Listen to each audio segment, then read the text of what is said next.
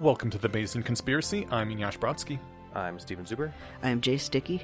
I don't have a clever intro for today. Well, then we're reminding people that we are starting with the main sequence, or the main subject rather than the sequences. Yeah. And let's dive right in. It looks like we had some feedback too. Did you want to talk about that? Oh, let's do the quick feedback first, then we'll dive into the longer subject. Okay. Yeah. This was just blew my mind, so go for it. So this was actually, I think, a reply to the Monarchy Patrons Only episode that we had. So if you aren't a patron, you don't know what we're talking about here. Although with the first 15 minutes I did put up on this feed for everyone. But Emilio says, by the way, Singapore is in no way at all ethnically homogenous. I had thought that it was, and was one of the things I said in that. Emilio says, they even have housing laws that state that the different ethnicities have to live close to each other so racial tensions don't form. So, okay. That's fascinating. Yeah. It's kind of surprising that works to diffuse racial tension rather than make it, like, it must be, like, equally nice neighborhoods, right? Not necessarily. If the ethnic minorities can't afford very good stuff, then maybe not. Well, maybe they could, but they're not allowed to, right? I'm thinking, like, because everything for me doesn't relate to real life, it relates to nonsense. In Windhelm and Skyrim, the Dark Elves get this quarter of the city. Yeah. And it's kind of slummy, mainly because Ulfric is a racist shit pig, and so... I think that's how things just used to be in the past before we decided that racism sucks. But yeah, the thing is, like, Singapore doesn't exist in 1590, does it? And it's 2022 people. Yeah. We do still tend to have pockets of racial minorities. Oh, in the U.S.? Yeah, I mean, yeah, but they're mostly self-chosen. Sort of. I mean, it's kind of the white flight phenomenon, and again, like, the shittier areas are what people who are of lower socioeconomic status can afford. And so, like, I actually just want to look up more about how this was set up, because I'm also curious about whether, like, do they have subsidized housing? Like, does it work? Is it diffusing racial tension, or is it making it worse? Like, I have so many questions. From what I recall, Singapore had some really weird housing laws, but all I remember now is that I thought they were really bizarre, and I don't remember any of the details. Singapore's just weird in general. Yeah, it is. I feel like I want to visit sometime. Just definitely not bringing any chewing gum or... Right. Just kidding, I actually hate spray gum. paint. But yeah, that is interesting, and maybe we should look into how racial tensions are doing in Singapore at some point, just for fun. Yeah. Every now and then I think, like, we should just do this show every single week, because there's so many things to talk about and research, but then I'm all like, also, I don't know if there's enough time for all that. It's a time investment. Yeah. It takes more time to do these than it does just to record, so... Yeah. All right, let's dive into one of the main things we want to talk about here. Cool. So, like, a year and a half ago, we got an email. This was a year and a half ago? November 5th. Huh. Wait, November 5th, 2021. Oh, so that's half just a year months ago. Never mind, yeah. I'm bad at years. I feel less bad about it. You said what, Chase? I said that's almost my birthday. Nice. Cool. November 6th. Oh, how fun. All right, so they signed it Steve. That's vague enough. Well, with, like, with emails, it's more private chat. If it's a comment, I'll read the whole name, right? Yeah. Anyway, Steve, you wrote in asking about Cryonics stuff, and I don't know if I ever wrote back saying this is awesome. I mean, we'll get to this eventually. I think I meant to and didn't. So, so now you get an episode. Now you get yeah. We're all going to talk about it. So, because we haven't talked about Cryonics in a while, and this is your annual reminder, periodic reminder that Cryonics is a great idea, and you should get signed up if you can. Totally. So apparently there's a spreadsheet on Less Wrong that I didn't know about. You can put in your own, like, estimates for the likelihood of various things, right, and get your number dump at the end. And I didn't know about that, so we'll link to that. That sounds cool. What are some of these various estimated built thingies? Well, let's see. We've got things like you die suddenly in a circumstance where you'd not be able to be frozen in time. You die of something where the brain is degraded to death. You die in a hospital that refuses access to you by the Cryonics people. They're pretty long. There's things like that, but then they go further along of things like reviving people in a simulation is impossible. No one is interested in running you in a simulation. It's too expensive to run you in a simulation. So you make guesses as to what you think the likelihood of all those things are likely to be. Right. And then it spits out a number. Yeah, I'm assuming, it's a long list. I'm assuming some of these are like the world ends, or it's illegal to resurrect people or whatever. At least one of them was everybody dies. Right. Oh, there it is, yeah. All people die. Or like some random pizza guy accidentally falls into your Cryonics pod and... Competing business grabs all the heads and, the truck thaws. Gotta consider that odds. Anyway, Steve came up with odds of 1 in 125, which is a lot higher than he expected, but the error bars are often, huge. So the things that aren't addressed, like That these weren't in the list, but are worth addressing, and he would like to know our opinions on what these things are, exactly. or what these likelihoods are. And to be clear, we're not Cryonics experts. We're enthusiasts Yes. and advocates, which you'd think you should be an expert in, but not necessarily, I guess. I'm fine advocating for things I'm not an expert at. Yeah. Yeah. All Yeah. right. I'm not an expert in anything, but I advocate for some stuff. There you go. What if they come up with a, quote, pretty good, unquote, method in 50 years? Do I get my brain unfrozen or wait another 50 years to get the good version? I have no control over that. That's interesting. Yeah, Let's hit these one at a time, actually, rather than go through them. So let's pause absolutely. there. Yeah. I suspect, I guess, pretty good's in quotes there for a reason, right? Like, if they brought people back, or if they thawed brains out, and it was like, they had a fourth of their original IQ, I think that they would not do that after they tried once and fucked it up, right? Yeah. Also, I don't think they would try this on humans until they have it figured out how bad it actually is. Pretty good won't suffice for human trials, I think. For trials, no. Yeah. But maybe, his question is, what if they get to a point where pretty good is actually pretty good? And then, like he says, I have no control over whether your brain gets unfrozen or not. And, my idea is like, yeah, you don't. I guess you hope that the future either has pretty good heuristics for when they decide to reanimate you, or maybe they take the effort to look through things you wrote online, maybe guess if you would want to be unfrozen sooner or rather than wait for a higher fidelity version. Maybe by the time you get frozen, there might even be a ability to write sort of a will thing. I would like to get unfrozen in these circumstances and not in these. Yeah, I was gonna ask. You guys are actually signed up. Do they have? I guess not. Do they have anything that you signed that for me, talks about your preferences about being unfrozen? For me, it's been so long I don't remember.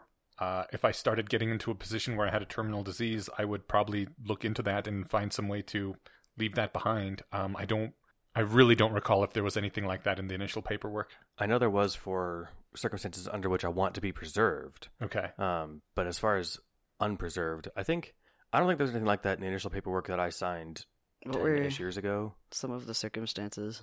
I think, if memory serves, there was 4, and it was, preserve me whatever you can at any cost. At any cost, or any viability. If we find your pinky and that's what's left after you get thrown through a wood chipper, put it in the freezer. I think that was one of the boxes. One was only under ideal circumstances. I'm in a hospital. You guys are right there. They call time of death. You pump me full of cryoprotectant. I think I checked the use your own best faith judgment box. But as far as unfrozen, and there are at least 2 main companies in the U.S., Alcor and the Cryonics Institute. I know the Cryonics Institute is not a big business.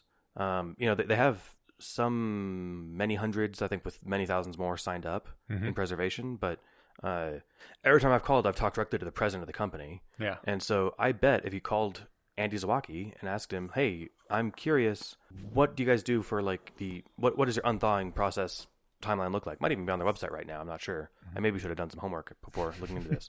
But cryonics.org is the website. We'll link to the URL in case I got .org or .com or something confused. But check the show notes for Cryonic Institute's website. But yeah, I think that I would have to think that there's probably some way to have them sign a thing because they've got a record of you when you're there. You're not just VAT number 17. I imagine you could try to put it in your own will too, The real question is how much of this documentation survives into the future and how long will it survive? Because paperwork gets lost. Well, you could back it up on the cloud, I guess. Internet gets deleted. Then what's even the point of coming back? Yeah. Well, if there's no internet, you don't want to live. Just put that in your will. Yeah. Yeah. If YouTube's gone, then just count me out, man. The thing I thought of, if you get unfrozen and then it turns out 50 years later there's a better process, I would hope that if the technology has advanced, if they bring you back in kind of a shitty simulation, I imagine they could upgrade your simulation, or if they bring you back but you're still in your aged 80-year-old body, and medicine advances that they could do regenerative medicine. I think if it, I suppose I think I'd rather be brought back sooner than later, with the expectation that even if it's kind of low fidelity or whatever, it could be improved. In the least convenient world, the the revivification might not be a thing that you can do more than once, so they bring you back and then you're stuck with what you got because it was destructive to unfreeze you from the source material. But I mean, I guess it really just depends on your personal opinion and what you would want. I think I would prefer having the extra 50 years to observe humanity, to reintegrate, to have less of a cultural shock, cultural lag between when I'm frozen and when I'm revived. I think I would prefer to have the 50 years as long as it's a, pretty darn good simulacrum of me. It doesn't have to be exactly as I am now, because I'm not exactly as I was now 10 years ago. Well, and consider even an edge case of that scenario where the revivification, I'm going to just jump around to the resurrection, wake up, revival, because a lot of these are, but I like revivification. That's fun. Yeah. That sounds more scientific. That's probably the correct term. So if that process isn't destructive, they could wake up the person and you could exist at 80% capacity or whatever for 50 years. And then they're like, oh, look, we got the 2.0 version done. Do you want us to run that one on your brain? Mm-hmm. That we still have? Or, you can decide, and maybe you could even merge the last 50 years with the new consciousness too, right? I was about to say, that would be a big difference, yeah. So I think there's a lot to consider there. As far as, actually, this is more for the next question, the one after that. I'm getting ahead of myself. Okay, what's the next question? All right. What if they come up with the perfect method, but I have no legal rights to my brain pattern? Someone could buy it and run a simulation that puts me through psychological tests or torture me if that's their thing. I don't know what legal rights exist for brain patterns like that. I think... Right now, none. None, but so that's a possibility. You'd have to wonder why someone would bother. Mm-hmm. But, someone could do that to you now, mm-hmm. right? You just don't... You're not in emulation. You're just a person in a basement. Yeah. But I do know that at CI, because Cryonics Institute is a lot of syllables, CI, many of the board members, if not all of them, have family in cryopreservation there. Mm-hmm. And so they're incentivized to lead the organization in such a way where that doesn't happen. Right. So they don't want their parents or whatever to be woken up in torture factories. I think this is of the same kind of question/objection that you often hear when you sign up for cryo or tell people about cryo, which basically boils down to what if the future is evil? And that sucks. I hope it's not evil. When you sign up for cryo, part of your risk assessment is, do I think the future would be evil? And if I do think the future would be evil, do I think they would have the motivation to unfreeze me specifically in order to be evil to me specifically? Which I think both of those are very rare. I think if we do end up with an evil future, they're not going to bother reviving brains. They'll have plenty of their own people to torture. They'd have to really hate you in particular. Right? Maybe it turns out that I put out a podcast episode which 50 years later sparked a genocide, and people are like, let's get that Eniash guy and really torture him for this bullshit. Or this one where we call anyone who would ever wake up somebody who's in cryopreservation and torture them, we call them idiots. They're like, I'll show you, Stan. That's right. Yeah. That's not impossible. Yeah. I would say, put that on your, I'm sure that was actually on the list, the thing on Less Wrong here, the list of bad outcomes. One of these has to be the future's evil. Or no one's interested in your brain's information, which is not an evil future, just kind of an apathetic one. Mm-hmm. Yeah. When I picture no one's interested in your brain's information, I don't think the future will be interested in me in particular. But I imagine, in the most calloused way possible to put this, I give money. Actually, this sounds, I can pat myself on the back and sound callous at the same time. Mm-hmm. I give money every month to GiveWell. And I think I put it in their spend it as you need it bucket, but I think it's currently going towards malaria bed nets. Mm-hmm. I don't know or really care who I'm helping. Right. Yeah. I imagine in the future there could be a very similar circumstance where, in fact, I think this is what I consider most likely, and I don't think that's just even optimism. Assuming things don't go catastrophically wrong in the next centuries, we'll have more people with some level of financial comfort who want to help people. That's just a trend that's been happening, over the last century. Mm-hmm. And so they'll be like, oh, one of the things we're putting, our charity dollars towards is Cryonics revival. Yeah. And they're not going to look up who they're helping. It's maybe it will be like, the Oxfam things where they send you a postcard of the kid that you're sending to school. Yeah. Hey, here's Steven. You woke him up. Thanks. He's giving you a double thumbs up. And they're like, why is he flipping me off with his thumbs? It's like, no, in that century we meant a different thing. God, that'd be awesome.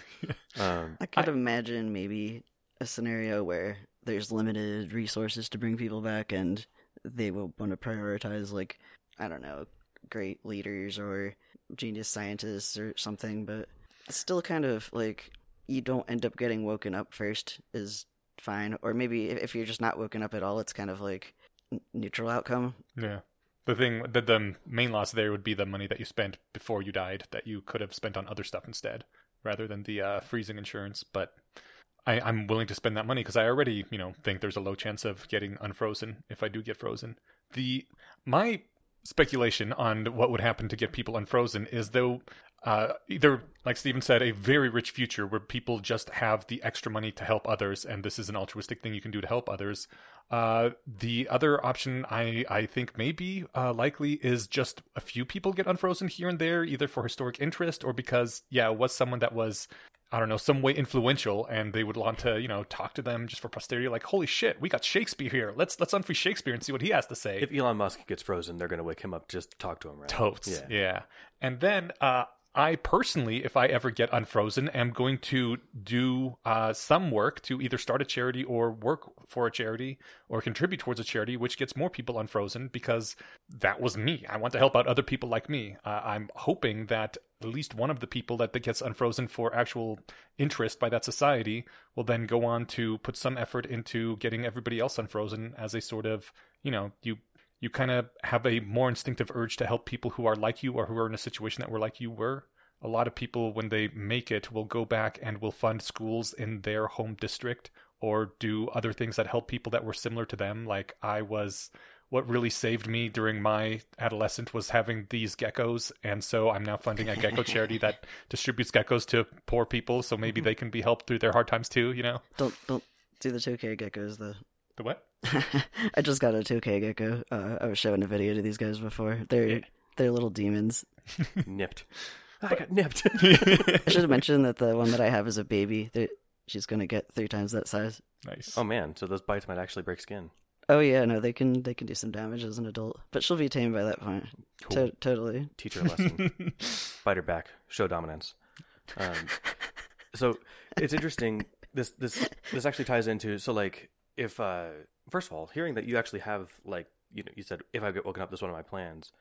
I've never had in my own head like anything approaching a hard plan of like what would happen if I'm woken up after being cryopreserved, and that's actually like a rather like transcendental state of mind sort of thought. It'd be hard that's awesome. Think about though, like, but that's because you don't know the circumstances. But it's vague enough that like, if possible, I'm going to help more people wake up. Like that's actually really really cool, and I like that. We're right there with you. That's great.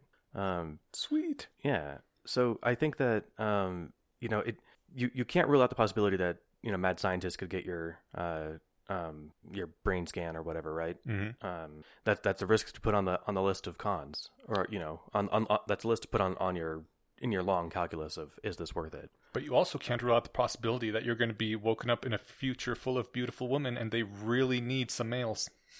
Yeah, as long as we're thinking about crazy futures that might theoretically happen. Yeah, no, why not? Could be like the super happies, Yeah. You wake up and just everything's ice cream. Your ice cream, everything. Oh man, that'd be dangerous. TV. I might start eating myself.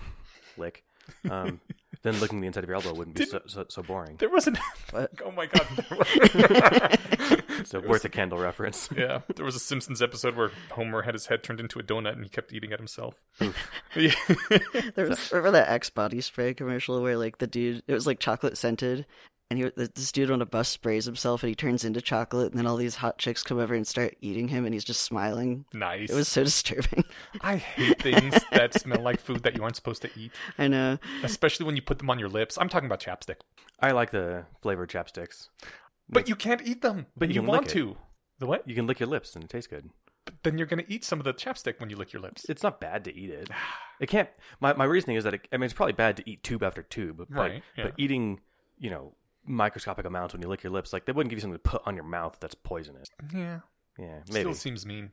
Or making like tasty flavored toothpaste. Again, just mean. Yeah. It's like just giving a dog like a tasty steak and rubbing it in his face and be like, no steak for you. Enjoy the smell. Yeah. Anyways, let's move on. Let's keep going. We've got... So I may be put in a safe, comfortable simulation environment, but anything beyond sitting on a porch sipping lemonade costs extra, and I have no way to pay. We could hypothesize some sort of work in a simulation can do to earn money, but that seems like stretching things. I love this point, and I want to hit it in 2 different ways. This would also fall into the charity bucket, right? if Elon Musk gets woken up in the future and the first thing he does is make something that makes a ton of money and starts throwing it at more Cryonics people, or fuck it, if Eneasz does that, why am I hypothesizing Elon? If you make a fortune, you're not going to just like stop at everyone sitting on their simulated porch, right? You're going to like make sure they have good, fulfilling lives if given all the power that we can. So one thing is that charity could do it. Another thing is that I don't know if we're being brought back in a simulation. We'll put a pin in that because that wasn't one of my main 2 points. The other 2 points came from Rudy Hoffman is the main guy that does life insurance agency or life insurance contracts with Cryonics Institute. He works for Kansas City Life and actually just like apparently crushes it there. He's been getting awards for how well he does. Awesome. But he's also a big advocate for Cryonics. He's written 2 books, Cryonics Estate Planning, or the Cryonics Estate Planning Handbook. Maybe you can take it with you. And the other one that came out last year, The Affordable Immortal. Maybe you can beat death and taxes. We had him on for an episode to talk about that. And his whole thing is he actually has his estate planned in such a way that he will continue to accrue wealth after he's declared legally dead. That I now wonder precisely how he'll be entitled to collect if he's ever revived. But presumably he's thought of that. And he's under current laws, he's not. But, if it's set up through some sort of a trust that, through the line of Merlin Unbroken down the centuries when he's woken up, they're like, "Oh, Rudy, you're back. Yes, here's your stuff." I think that's what he's hoping for. Maybe they get 10% for maintaining the trust over the last 1,000 years, right? Yeah. Sorry, Rudy, I didn't read your book, but I do have a copy. That's all you need. Put it near you while you're sleeping, and you start getting it by osmosis. God, I wish that worked. Oh, that would be so cool. So, according to at least Rudy's thesis, which I can't vindicate for having read myself, but he seems to think it's distinctly plausible that you can absolutely save your own money in such a way that you can collect it down the road. And actually, that's not insane if you have kids. And maybe that actually is his plan. I think he does have kids. So, I leave my estate to my descendants, and if in 10 generations, I'm like, "Hey, it's me, your great ex-grandfather. Can I have some of that money that you guys are all living and enjoying off of now?" They're like, "Oh yeah, of course, we'll take good care of you," right? I would really hope that I would get revived while someone who knew me in life is still alive, because once nobody that knows you has power or rights is around, I think your chances of reclaiming that money drop drastically. Like if I don't know, I don't even know my grandparents, but like if some ancestor of mine from the year 1000 AD showed up and was like, "Hey, give me money now," I'd be like, "I don't know. How much do I actually owe you?" The genes have been diffused so much and everything happening since then. But in a way, everything. Right. If I didn't ply your great-great-grandmother over and over, you wouldn't even exist. Right. So, I would want a DNA test maybe if there was no proof. But I imagine you could portion it out, put like some amount of your money towards future self and let it accrue, and the rest to your descendants, so you don't have to like be in the awkward position of coming back. Be like, "Hey, I'm your great something grandfather. Please give me money." Yeah, I don't really like the idea of charity because I don't want to live on charity, and I'm doubtful that these perpetuities will last that long. Maybe 100 years. If we're lucky, it could work, but anything more than that, I doubt the money would still be there. But I'm just of the opinion that if you're in the future with a working brain, you'd have a way to pay, because, I mean, already a large fraction of labor is mental labor, right? Like, Stephen, you do mental labor exclusively. I kind of do. I don't know. There's physical labor I do as well, but like, if you have a brain, you can work with your brain and you can make money with that work. I would like to think that, especially if you're waking up in a Matrix-style simulation, that like all the work is done. Yeah, or you're just waking up in a post-scarcity future where money doesn't matter anyway. Right. So like the cost between putting you in a Matrix the size of planet Earth or the Matrix the size of your living room is going to be negligible, right? Possibly. Or at least it seems like it would be weird to lock you in your own little pocket when it's like, we can just connect you to the web. We're not going to charge you. You don't have money. Why would we? I think that I'm not too worried about that one. Yeah, I don't think it's a stretch at all to think that there'd be some way to earn money. One way that I know that Rudy and I do view the future differently is that he seems to pretty confident that we're coming back with meat suits. Okay. And remember that came up during the episode? That is apparently a more common belief among the older cryonicist. He's an older cryonicist. Yep. But I don't see a meat suit necessarily, or if I do, it's not going to be this one. It'll be a new one they make for me, kind of like the Sixth Day. Yeah. Maybe one that is optimized for whatever work the future needs done. Yeah. Maybe one that's the right gender. You get to pick your meat suit from scratch? Yeah. Are you fucking kidding me? That'd be awesome. I know, right? I could finally have I could be big and strong like a grown-up. That'd be great. I'm 32. I'm still waiting for that to happen. No, that sounds great.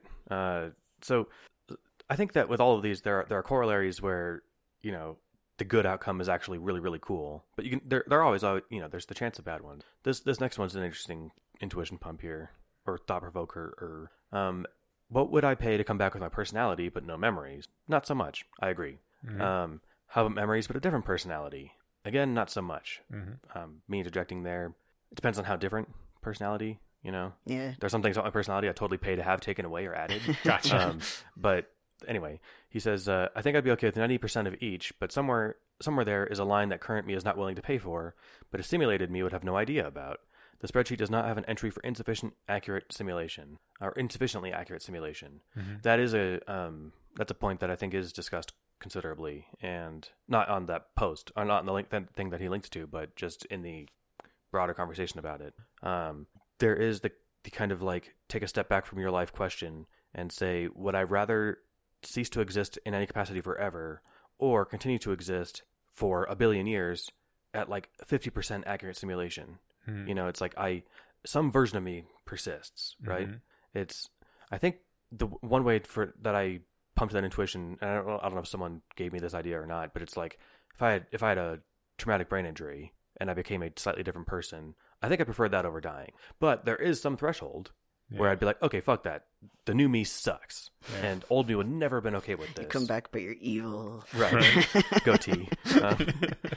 But, so if I don't know, I could think of examples of various ways to get hit in the head that change my personality a little bit, but there are ways of that don't suck, right? And there are ways of that you might be okay with. Anyway, what are your guys' thoughts? I'm talking too much. I think I'm more willing to kind of come back with my memories but a different personality than with my personality but no memories, because I think that you are your experiences. And again, it's kind of just the neutral outcome. It sounds like something like you comes back, or something that's maybe more like you, or maybe only a tiny bit, but neutral outcomes as far as I'm concerned. I think the question is it worse than dying? Yeah, and I think no. I'd like for more people to exist. So it's kind of the equivalent of it's almost kind of the equivalent of you die, but your kid lives on. I was gonna say the same thing. It wouldn't feel like it was me with enough change. And do I want to pay that much money for someone else to live? I mean, I guess it's not that much money, so that's okay. But I wouldn't choose to do that. I'm doing this because I want to live. That is interesting, and I know we've talked about this before, but the cost of this is not you have to orient your entire life around making this project successful, right? Right. It's not negligible, but it's not huge either. It's not precisely negligible, but yeah, it's not the most. It shouldn't. If it is the most expensive thing you're paying for, you're lucky as shit. But yeah, I mean, so the lifetime membership at CI is I think $1,600 or something now. It used to be $1,000. Yeah. Maybe it's $50. I don't know, something like that. Somewhere between $1,000 and $2,000, which is not nothing. But if you price that out over 10 years, $100 a year, $8 a month, that's half your Netflix subscription. Yeah. So it's but then the life insurance part is the part that costs money. Yeah. The preservation right now costs something $150K, give or take. I think 100K is enough, but 150 to be safe. Yeah. So there's some variance on this is actually something I don't know about. Maybe my surviving relationships would get a bill. So I've got my life insurance policy, which I know is pretty cheap. Well, I know the policy is cheap, and so is the payout. It's just enough. But say Suspended Animation Incorporated, the people that fly out to the hospital to pick you up and freeze you and take you back to Michigan to put you in the freezer, they incur some extra cost. Who do they bill for that if my life insurance policy can't afford it? I guess. And what if they can't pay? Do they just throw me out of the helicopter? So I am actually curious about that. I know they don't throw me out of the helicopter, but I don't know what exactly the circumstances are there. Sounds like a question for Rudy. Yeah. Or I can, ask the Cryonics Institute too. So I believe they're paid up front, and if there isn't enough money to pay their fee, they just don't go. How do they get paid up front? Life insurance policies don't pay out the second you're declared legally dead. They pay out really quick. That's the primary reason that they'd like to fund through life insurance policies rather than through wills, because wills can take weeks to process through the legal system, whereas life insurance policies pay out, I hear, very quickly. But we're talking minutes. When I'm sitting there, they declare me legally dead. Yeah. I'm sitting there slowly rising to room temperature. Right. No, that's a good point. They wouldn't get the money. Yeah. Especially because they fly the people out before you actually die. Right. You're like, okay, you're going to die in the next 12 hours or so. We're getting the crew over there. You can't get the loan on your life insurance. This is a question with an answer, I'm sure, yeah. and I just don't know it. So I will try to not be lazy and come with an answer in the near future. I can just email the info line at CI. Okay, we paused so I could do a couple quick research things. One, I was wrong about the $1,600 lifetime membership. It's $1,250 for a lifetime, and it's half off if you're a member and you want to sign up like a spouse. I hope it's not just a married legal whatever spouse. Maybe it's a partner, but it's probably a spouse. I suppose you could call and ask. They'd probably work with you. I think I did ask, and they said, like, oh yeah, if it's like a parent or something, that's fine too. Like, they aren't that picky about. I think it's family. Yeah, you're right. Yeah. And so yeah, if you have a live-in partner, you can say, yeah, they're my family. Perfect. And then I was trying to look at the fees for standby, stabilization, transport, and cryopreservation provided by Suspended Animation Incorporated. They're the ones that, so like the Cryonics Institute has the storage in, I forget where, middle of nowhere, Michigan. Turns out it's like $28,000 for preservation there. Mm-hmm. The other $100,000 that you're paying is for suspended animation to fly out to, on an emergency call. Mm-hmm. They dispatch to the hospital that you're brought to after a car crash or whatever. They're standing there waiting for you to die, and then they pump you full of cryoprotectant, toss you in the helicopter, and fly you back to Michigan. So there is a breakdown here on the link that I will put in the show notes. Heads up, it is not friendly for mobile format. That's why I'm not reading the numbers now, because they're all squished. It's like a picture rather than a proper text. But anyway, numbers will be forthcoming. So I think those are the two things I found, right? Suspended Animation Inc. Yeah. The cost. Okay. So I think that's that for the money part. So yeah, I think we talked about coming back with memories. And... Well, I mean, oh, yeah. I don't know. I wasn't sure how exactly to reply to that. Like, obviously I wouldn't want to pay money for someone who's kind of like me, but not me, to be around, or not very much money anyway. But I don't know. I hope that doesn't happen. Like, I'm not sure how else to reply to that. Like, I still feel like it wouldn't be necessarily a bad outcome. It would just be not your, the same as if you weren't able to be revived, which you were saying you already assigned a pretty high, you think that might happen anyway. Yeah. Like it's not like, but it's not a worse feature if someone like you exists. Honestly, it almost seems like the question boils down to, what if they can't revive me? Yeah. Because this sounds like, yeah, they revived someone kind of like me, but not me, and that just goes under my bucket of it's impossible to revive me in the future, which I've already priced in as pretty likely. But that said, this scenario is a little less bad in that you dedicated some portion of your lifetime income towards saving somebody. Just happened not to be you. Right? That's a good way to put it. It's a highly inefficient use of my money if I'm trying to save people. That's actually true. Yeah. And this was actually, that is not the true rejection, so I don't think that should be considered. Yeah. But on a related side note there, I had somebody ask me at like a meetup, and it was like a effective altruist meetup. And they found me twice to try and like drill this point down and be like, you realize that like Cryonics is like highly not effective altruism, right? Yeah. And I'm like, at the time I was kind of more just surprised that they seemed so like energetic about the point. So I don't know how I was 5, 6, 7 years ago whenever this happened. Mm-hmm. But if they asked me now, I'd be like, yeah, it's not. my EA money goes elsewhere. Correct. This is my selfish money, right? This is for me. Yeah. Not doing this to be altruistic. I'm doing this so that I don't die. Exactly. Same reason that I do a lot of things in life. Yeah. So then there are a few more things here. Steve says, I like to learn. We may be able to simulate brains someday by replicating synapses, but that's a whole different question to simulate brains that can learn, at least the way that meat brains learn. That I don't have a good answer on, other than like I think a functionally isomorphic brain that runs on silicon would work the same as ours, right? Yeah, I mean, I'm not sure what the question is. It seems to be like, what if we can't actually simulate a brain correctly? I mean, that I would like not to be revived if you can't actually simulate my brain correctly. Yeah, that was kind of my takeaway.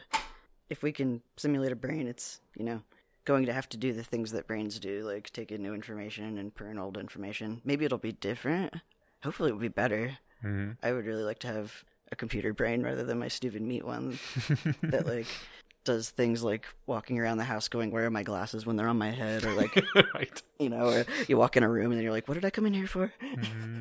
Yeah, I think that that's just more of maybe a scientific question, but I think that's more of a philosophical question. Like, I don't know what it would mean to make a brain that's just like mine but doesn't run on meat, but then that brain can't learn, because then it's not just like mine. Yeah. Then it's a different kind of thing. And it's also not really a brain.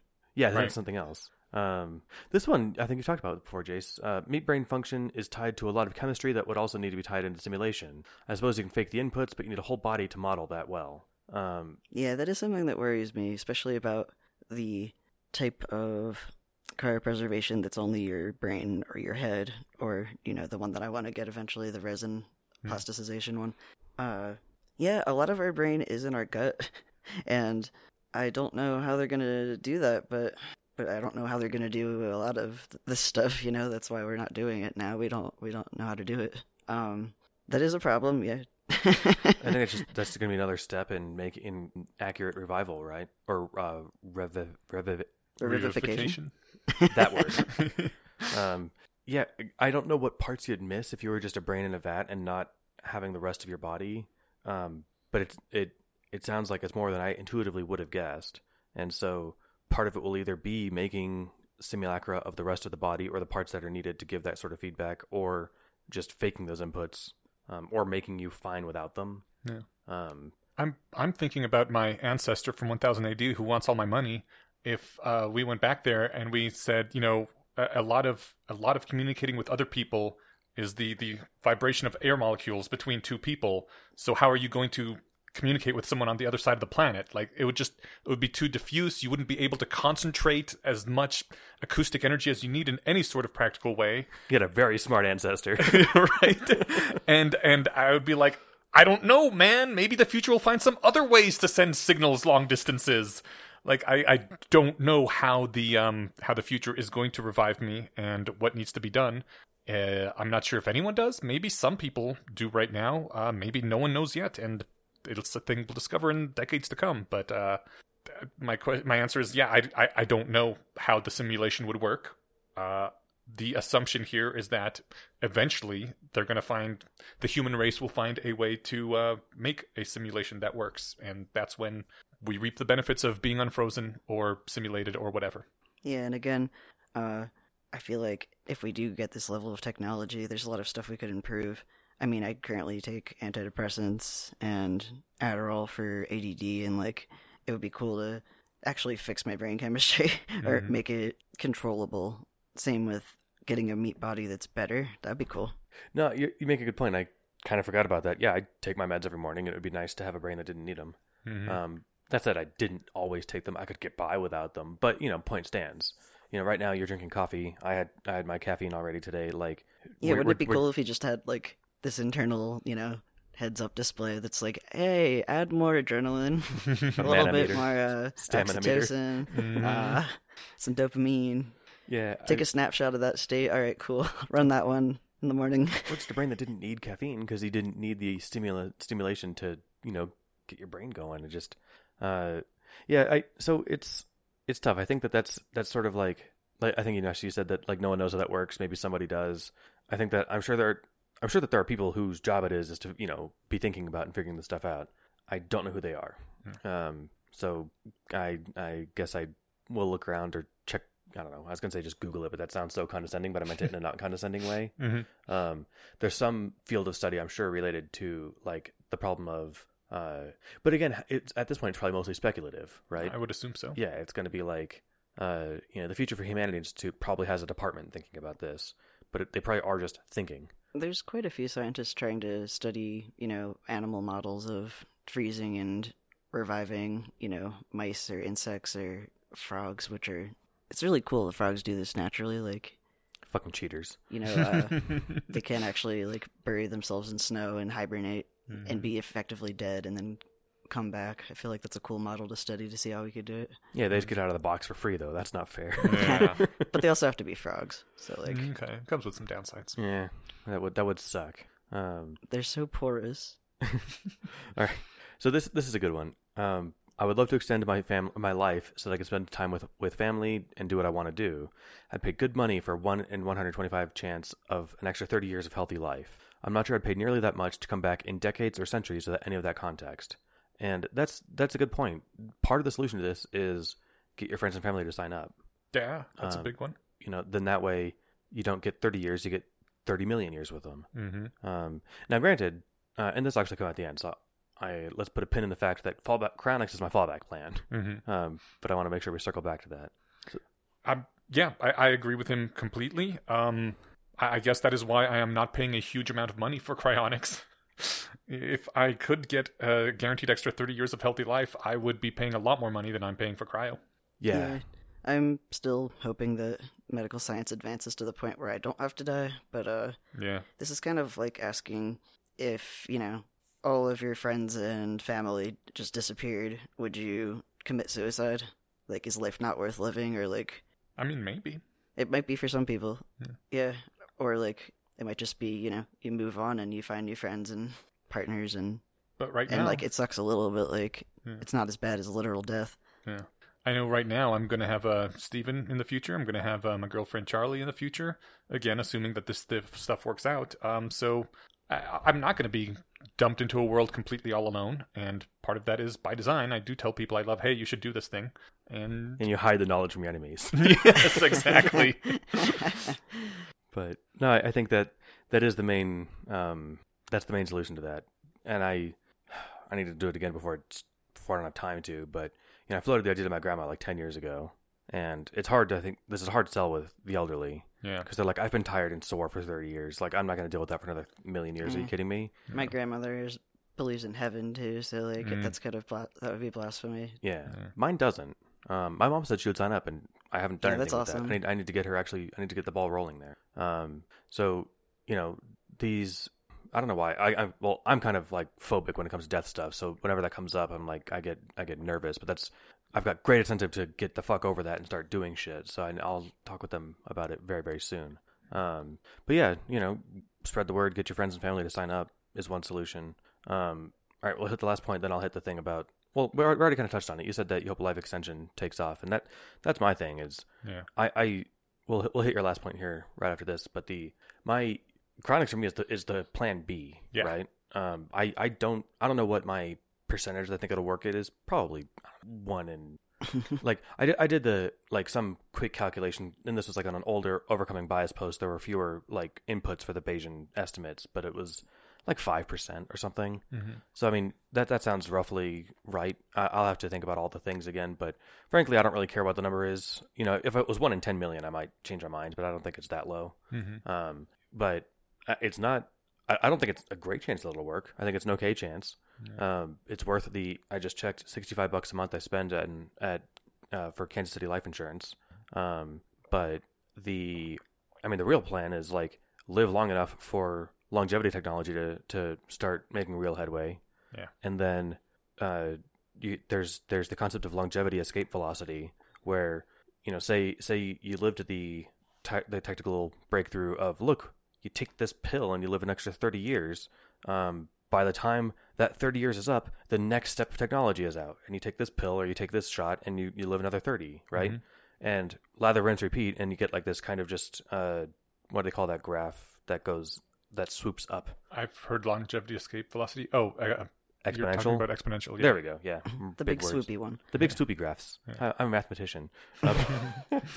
Anyway, yeah, longevity escape velocity, and I think it was Aubrey de Grey who might have coined the term, or at least popularized it. Okay. And we are still making progress on that as a species. David Sinclair recently put out a 6-part, I think, podcast called Lifespan, which talked about recent advancements, and I don't know, it's promising. Hopefully within the next several decades, we might have some actual good anti-senolytics that'll start pausing the aging process, or at least slowing it down. Yeah, I'm excited. I'm excited to see, what we're going to be able to do with CRISPR. Well, I'm downloading the that podcast right now. Lifespan with Dr. David Sinclair. That's right. Also, I think this was on Netflix or Hulu. Our boy Chris Hemsworth just starred in a documentary on futurism and immortality. Avid transhumanist. I didn't know that, but I am overjoyed and not surprised to learn it because, he's awesome. Do you remember what the name of the series is? I will find out right now. Okay. Limitless with Chris Hemsworth. And it comes out this year, actually. I think Steve had one last thing. Yes. I have a 1 in 125 chance of coming back as a simulation. If I spend $30K now, that has a good chance to turn into 1.5 million in 100 years. 4% growth after inflation, and Vanguard is much more stable than Cryonics startups. Current me can be pretty happy knowing that a lot of money is... Oh, this is perfect. Knowing that a lot of money is there to do good things versus a slight chance that there will be a simulation on a computer or that I will be a simulation on a computer somewhere. Great points. So we talked about this kind of incidentally already. Mm-hmm. This is not effective altruism. Right. It would be awesome if, this is the sort of thing that actually people should look into if they have the excess funds to do it. Set aside some money and then have it vest for 100 years, or not vest, but accumulate growth, whatever. Vanguard is doing a lot better than 4% for the last several years in some portfolios of it. I believe he says after inflation. Oh, sure. But and this was back in November numbers. Yeah, inflation has gone up like 20% in the last 2 years. So, presumably that's a made-up number. But I know. Yeah, but presumably Vanguard returns will also start going up to keep ahead of inflation. Good point. We'll see. Yeah. In any case, that's a very good point. This is the sort of thing that you could turn into a lot of money to do a lot of good with in a century, rather than spend it on a in Steve's estimate, a less than 1 in 100% and a less than 1% chance of your simulated survival. Yeah. If what you're looking for is altruism, then this is not the way to do it. Also, if what you're looking for is altruism, I think you'd be better off spending $30,000 right now than 1.5 million in 100 years, because $30,000 right now can do a lot of good over 100 years, whereas having to wait 100 years to get 1.5 million really isn't going to do the people that could have been helped in that century a lot of good. So if you're just thinking about ways to help people, give the $30,000 now rather than trying to invest it. Who knows? 100 years from now, dollars may not even have any value. The only true currency will be Dogecoin, and yeah, all of your money will be worthless. But on the other hand, if you're looking for ways to try to preserve your own continued existence, you're not going to do that by giving money to other people. My main takeaway from what he's saying is that everything he said are reasons not to do cryonics and are things that people should take into consideration. I have, and I still think cryonics is a good idea. So there we go. Oh, yeah. Wait, to the last point, and this seems kind of obvious, but why not both?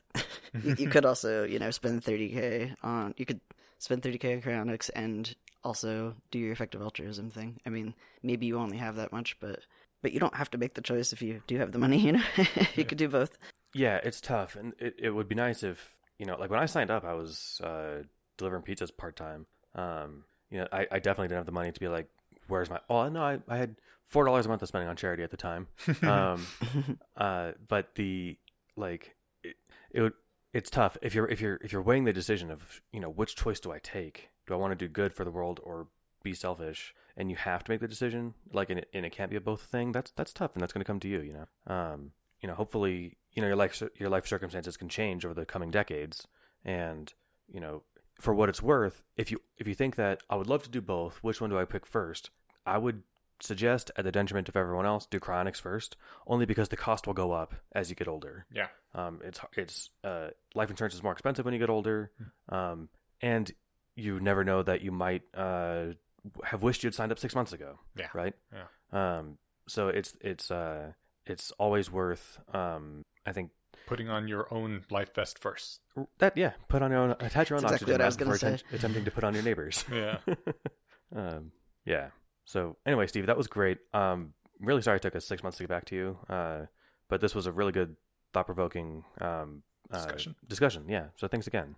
Alrighty, let us move into the second half of the show, which actually isn't going to be a full half, but the second part of the show, where we talk about a less wrong post that got some attention recently, Thesis on Sleep.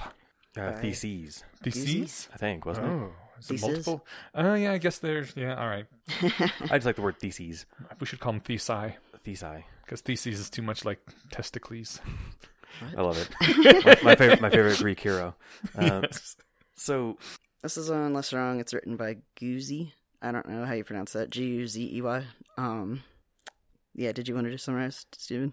Yeah, the bird's eye view summary is that the author believes that there's good reason to think that sleep research is largely bunk, and draws several analogies between like other physical stressors and how that's actually good for you and how you can adjust to them, and that in their experience and opinion, this should all be true for sleep too. Is that an accurate and fair summary for 2 sentences? Yeah, they're kind of more specifically like consensus beliefs like adults need at least 7 hours for health and sleep deprivation is harmful are false. That seems like a rather extreme claim. That's a radical claim, my friend.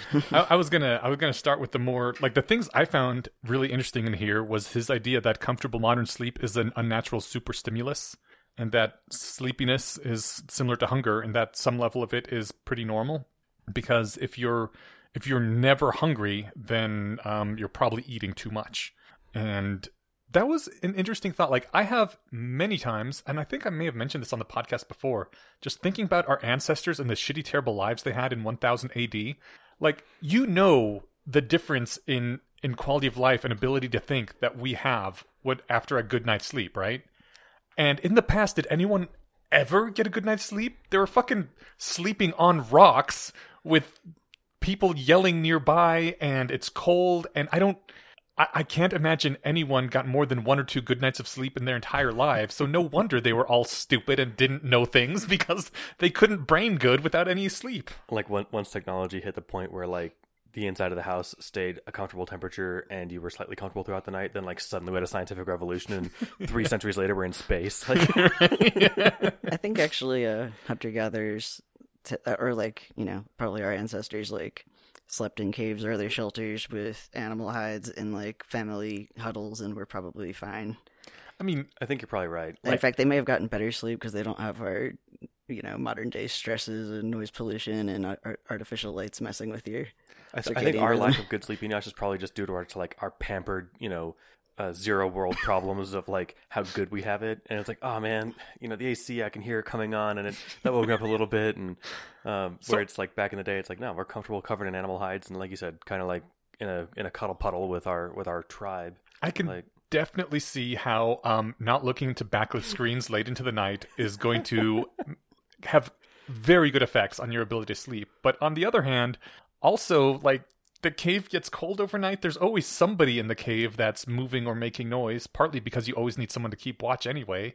Like, I would be very surprised if our ancestors got better sleep than us. Maybe they were deeper sleepers. Yeah. In fact, they probably were. Like, I knew somebody who, I swear, you could pick up and physically move this person and they'd stay asleep. And I think that's because they always had, or at least most of their childhood, shared a room with at least 1 or 2 siblings. And so it was learn to sleep hard or die. And so they nailed it. I am more and more becoming a slightly heavier sleeper, which is great, but historically a very, very light sleeper. And so, something happens near me and I wake up, immediately, right? Mm-hmm. Yeah, I don't know. So that's, I guess, our ancestors sleep aside, the main thing is, I don't know. I don't know how much we want to hit on the post, like the contents of it in particular. So I'll let you guys drive for this for a bit. No, I thought there were a few interesting points in here. The first one being the ancestor sleeping ability. The second one that he pointed out was that if you sleep as much as you want, you'll probably sleep too much and become susceptible to depression, which I think is it's a decent point. I do think that if you oversleep, you're going to have some knock-on mental effects. I've seen that happen a lot. I've seen it happen to myself even, but I'm not sure which way the causality necessarily goes there. That's what I was thinking. Like, it sort of doesn't matter because it's sort of, but like, yeah, depression leads to oversleeping, which leads to more depression, which leads to more oversleeping, and it sucks. But it's probably a good idea to not oversleep for specifically that reason. I do feel shitty if I sleep too much, but also undersleeping, which he seems to be suggesting throughout this post, leads to worse mental health and worse depression. Like, I've never had as bad mental health days from oversleeping as I get from undersleeping. Yeah. Like, sleep is crucial to not fucking up your mental health. Yeah. For the first time in like a month, I'm something approaching overslept today. And other than being a little groggy, I feel great. Nice. Whereas like this entire week I've been underslept and I'm just like a fucking zombie. I can't even believe that, like, I'm looking back at like Wednesday, I think was like the most tired day. I can't believe that was just like 3 days ago or 4 days ago. It feels like it was like ages ago because my brain was so out of it. Yeah. If all I get is like a little kind of groggy marshmallow brain, like that's not so bad. The biggest thing that kind of jumped out to me with this, because I have experimented with polyphasic sleep, and it hits a few of the points. The guy talked about ancestors, but also like there are modern day tribes of hunter gatherers, and there was a study of 84 of them, which isn't the best sample size, but 84 people or 84 tribes? 84 people. Oh, okay. I think. Okay.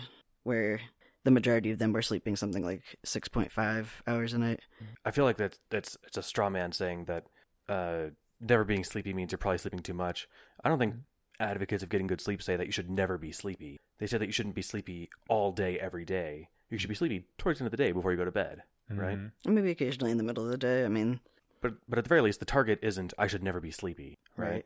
At least I've never heard that from sleep scientists or anybody or anybody. So Claudio Stampi, he was specifically studying solo sailors. So that's where kind of polyphasic like ideas came from, because you do have to be awake 24/7 to sail or be active. So he came up with a polyphasic sleep cycle. I forget which one it was. I want to say like Ultraman or Uberman, but I think it's the one that's divided into where the day is divided into like 5 naps with periods of wakefulness between them, equidistant. And they did study this. But very importantly, oh wait, it actually says it right here. It's what? Well, but very importantly, this is a short-term thing over the span of a competition. This is not a way you can live a life. Like in extreme situations, humans can do all kinds of crazy extreme things, but they aren't sustainable. I do believe that you can sleep more efficiently, and again, like I think that we have in the past. The thing that they don't take into account with the hunter-gatherers is naps. Yeah. Most of the world actually slept in 2 phases. Like there's even a bunch of like literature from like Europe where they would talk about like the night shift, where you wake up for about an hour in the middle of the night, and that seems to be consistent with the way our circadian rhythm works, where it peaks in like first daylight, and then it dips at about like 3 p.m. midday. So like also a lot of cultures have a siesta type thing. I don't know about you guys, but when I was working, I would regularly have hard crashes around 2-3 p.m. and just be absolutely useless for an hour and a half and feel miserable. And now that I am not regularly working, I will often take little almost naps. I usually don't quite fall asleep, but just lay down for 20-25 minutes, recharge, and it is absolutely wonderful, and everybody should be able to do this with their lives. Oh yeah, there's all kinds of research on the benefits of napping, and it's pretty upsetting that as a culture, and I think a lot of this does have to do with like the modern workday and artificial lights, that we've like pretty much done away with adult naps. My own approach to that is probably not generalizable in that I take amphetamines during the day, so in the form of Adderall, and I take immediate release pills, and I break them in pieces and take them throughout the day. And the last one I take is around noon or 1, and it's like a quarter of a pill. But since I'm titrating amphetamines throughout the day, I don't get tired in the afternoon. I come down like at night, but that's not the best way to do it. Before that, yes, I would get tired during the day. That's why I had to stop experimenting with polyphasic, and it's a bit annoying, but also the Adderall really improved my life, so I'm like, okay. Yeah, it's straight off worth making. Yeah. But yeah, I know what you mean though, because I can remember a year ago when I wasn't on drugs all the time, and yeah, this is why, like Jay said, other cultures and now and historically take midday breaks. And actually, I'm not a scientist, but it kind of makes sense. That'd be like the hottest time of the day. It's like, all right, while it's hot and you're all gonna go get heat stroke, now is like kind of we're halfway through the day. Let's chill out for a bit, go find some shade and relax for a little bit, and ride out the hot part of the day. Yeah, I can make up a Just So story for that, how that might have happened. And also the quote-unquote night shift, like the Evo psych, which may be bullshit explanation for that is that's when people would get up to like have sex or walk around and make sure there's no enemies or read by candlelight. It sucks. I can tell I'm getting older because my body just starts waking up earlier now for no fucking reason and won't go back to sleep, and I'm like, this is my body trying to tell me that I should be a grandpa and waking up when the teenagers are going to sleep so someone's watching the toddlers. This sucks. Man, I hope that's not what's happening to me. Even on like weekends, I'm up by 7 or 8. Mm. Today I slept until 10, which hasn't happened in pushing, maybe once in the last 6 or 8 months. Like it was great. So yeah, but it's shocking, like having your body start waking you up earlier than you expect. I kind of wish that would happen to me. I have to use alarms still if I want to get up at any reliable time. My body still wants to stay up until like 5 a.m. and then sleep till noon or 1. I think if you're staying up that late though, then that wake up time makes sense. Yeah. Yeah. Oh yeah, no, I mean like I don't think that's unhealthy. I have a night owl like propensity. There's different chronotypes. It's another thing that annoys me that like isn't more commonly known or that nobody cares about in society. They force everybody to have the early to wake and early to bed schedule. What's the chronotype where you're always tired? Oh man. He Old. Yeah. He makes one claim that I am inclined to be partial to, where he says that most sleep research is extremely unreliable and we shouldn't conclude much on the basis of it. The only reason I am inclined to be charitable to this view is because the replication crisis and basically all of science over the last 10 years, it's just become more and more apparent that most research in general is unreliable, and we may not want to conclude as much on the basis of it as we used to. I think more in the social sciences. Definitely more in the social sciences. But in general, it's, God, I saw the most depressing statistic recently that said the more educated someone is, the more likely they are to simply dismiss a new study out of hand because, they're the most likely to know that a lot of research is p-hacked bullshit.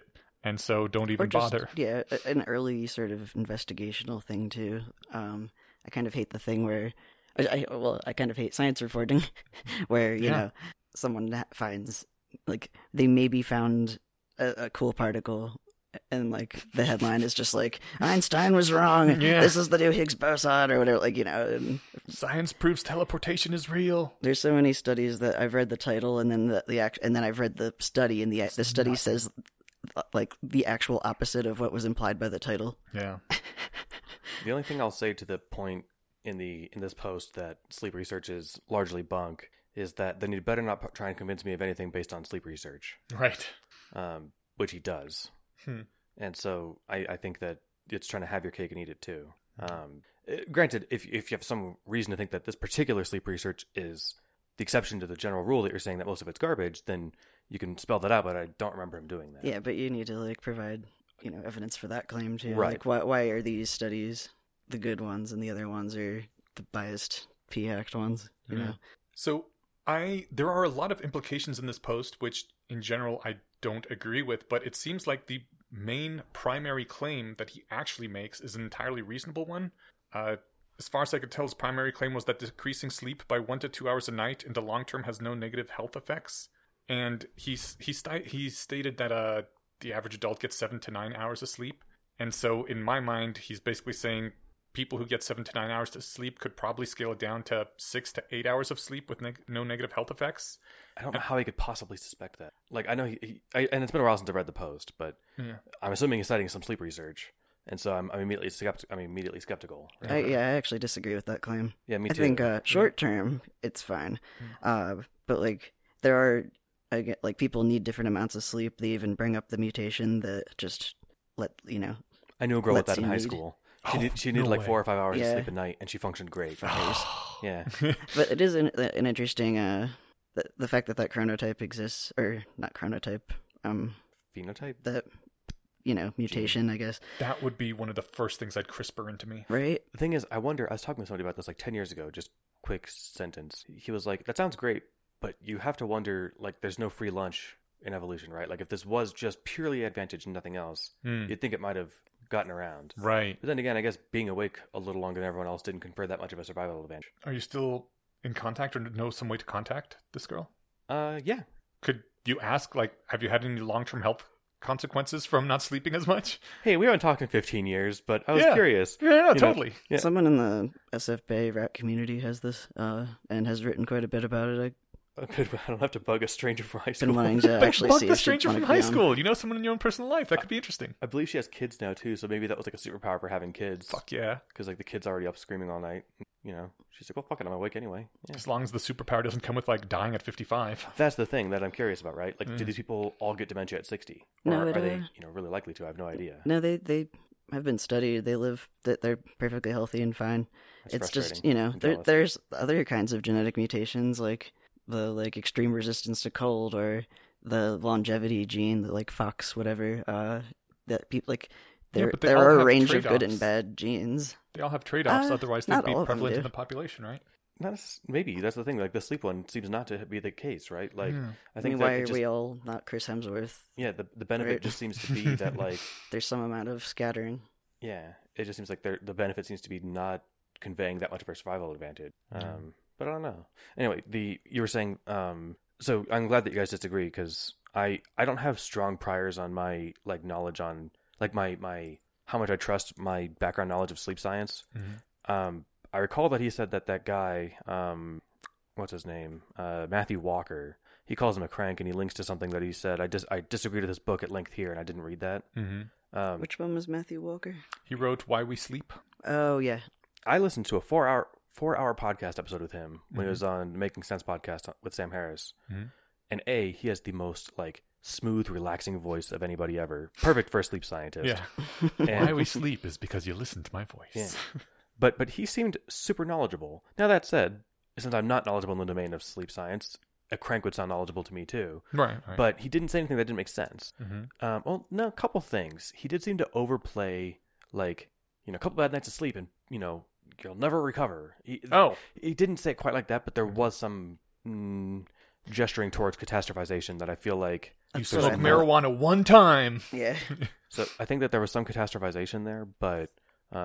I don't know. He sounded so confident that I feel like he knows what he's talking about. I don't know if the primary claim applies to the majority of Americans or not, or majority of Western people, but I could see quite a fair chunk of the population possibly getting more sleep than they really need and being able to scale back their sleep by an hour a night without difficulty. Or like on occasion, there was a thing that I like never pulled all-nighters before because I read all the kind of scaremongering sleep research. It's like, you'll never recover that sleep debt. And then I looked more into the polyphasic sleep community, learned a lot more sleep science, and was like, now I will pull an all-nighter like once a month. Oh, wow.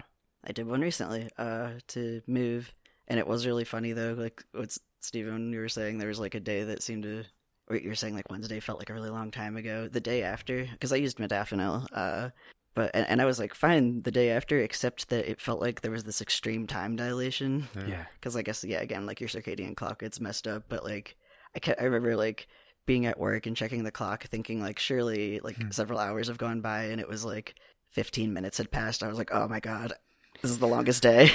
That was my thing. And for me, just on that note, modafinil, when I'm really sleep deprived, has this weird effect of making me function more or less as good as I would like. But in my head, I'm still really tired.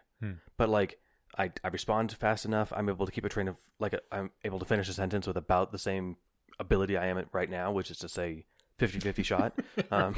But it's weird because like, I feel like I'm going the speed limit, but there's like no gas in the tank, right? And it's like, I'm just riding on fumes, but like, it doesn't, I don't know. It's a weird sensation. And I've only done it a few times. But it's that's my experience on it anyway. I do think if you're one of those people who doesn't do drugs because drugs are bad in K, then just pulling an all-nighter can get you a similar headspace to some milder forms of drugs, because it really does. It fucks with your brain. Makes you a bit manic. Yeah. Yeah, It can make you a bit detached as well, a bit disassociated, I found. Can we link to that SSC post where he talks about and maybe this was just a mention in a post where you can cure depression by not sleeping? Oh, sure. Like, do you know what I'm talking about? Oh yeah, that was really interesting.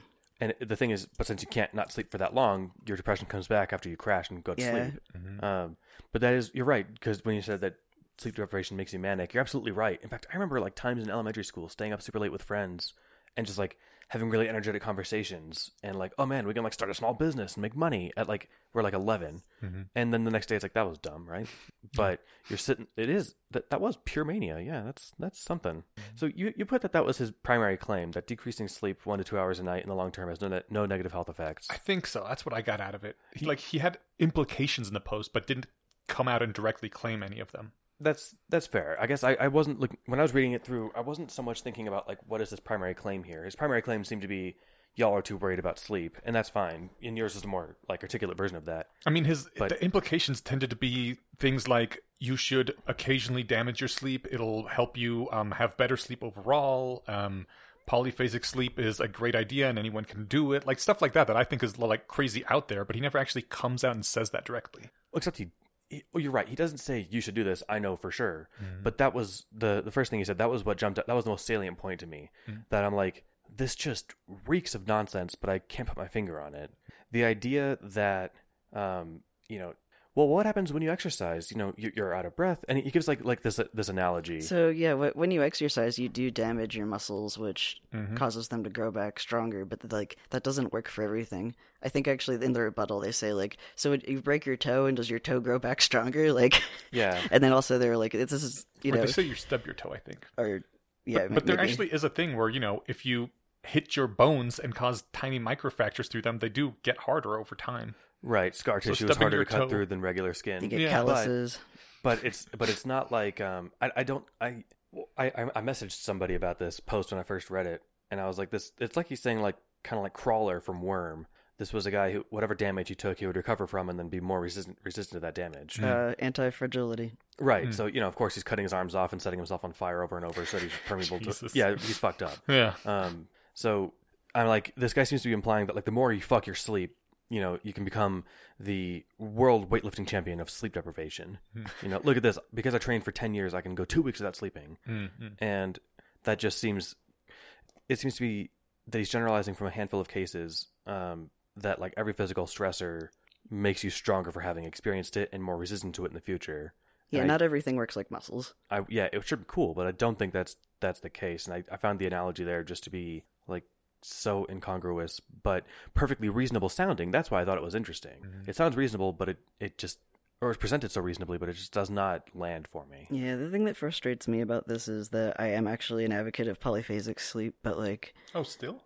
Yeah. I thought you had a really bad experience with it. No, my experience was that I wasn't able to actually consistently do the naps because life got in the way. Okay. But, because it is really hard to do, and it's not for everybody. I primarily remember you being like, at least it seemed for me, rather out of sorts and like hurting during that time period. But also, again, I guess if you were missing a lot of naps, maybe you could say it was bad implementation. There was other stuff going on in my life that was causing that. That's fair. Yeah. But, the 5.5 hours of sleep with the 20-minute naps is like the extreme hardcore version. There's just the version where you sleep 6.5 hours and take a 30-minute nap. Oh. In the middle of the day. And yeah, that could totally almost work. Everybody could do that. And that does give you more efficient sleep. This person also doesn't talk at all about sleep cycles, only by like hours of sleep, hours of time spent in bed. And it's a lot more complicated than that. There's different, set stages of sleep that you have to complete. They call it a cycle. The number of cycles you stack has different implications. And if you want to like know more stuff, there's a polyphasic Discord that has tons of N of 1 self-studies, and are also gathering data from lots of people who are trying different forms of polyphasic to get better at it. Also, probably everybody could cut a significant, I'm not sure what you'd think of significant, but could cut 30 minutes to an hour off how much sleep they need every night if they stopped looking at backlit screens at least an hour before bedtime. That really makes a big difference. And also, I know I am guilty. I still sometimes look at backlit screens even right up to the point I'm about to go to bed, and I am a bad person. But like, seriously, it takes longer to get into a decent sleep cycle if you're doing that, and so you'll spend more time in bed nominally sleeping even if you aren't getting good rest. Yeah, good sleep hygiene, and then also light therapy are like some of the best interventions. Then maybe I think you would be a lot more resilient to and occasionally occasional sleep deprivation or interrupted sleep. But I think again, like, resiliency is not the same as anti-fragility. It makes no sense that by like randomly sort of interrupting. I don't know. I'm just rambling a bit at this point. You don't get better hearing by occasionally blasting really loud Yeah. noises that hurt your ears. That's a good analogy, and that actually fits better with the because you're able to find some, if you squint, a counterexample to the stubbing your toe thing, right? Mm-hmm. But hearing damage is just hearing damage. There is no there's no version of stressing your ears that I'm aware of that like makes you hear sharper. Yeah. It might be less damaging or something, but so it's the, how did you put it in your last sentence? Resistance isn't anti-fragility. Yeah, resilience. Resilience, yeah, I like that a lot. I mean, like over the years, I've become more adept at managing a day after having a bad night's sleep. But that's more just like finding coping, practice strategies. Yeah. It's not like I might even be better at being super tired. Maybe that's what it means to say I have coping strategies for it. Right. But it doesn't mean that like I'm less fucked up from it. It just means that it's having less of an impact on me. Yeah. If I'm trying to run with like the analogy of like exercising, it's it'd be like, yeah, every time that I push myself way too hard, running too far, hypothetically, if I ever did that, the next day I'm a wreck for these reasons, and I've learned that I can do these couple of things to manage it, but that's just finding ways to manage it, right? Yeah. And also, you can hurt yourself permanently by over exercising. Or doing it wrong, especially with like heavy weight lifting. Yeah. Do we want to? I think that's basically it, right? Yeah. Do we want to go through the rebuttal? I don't know Or if I'm... is it?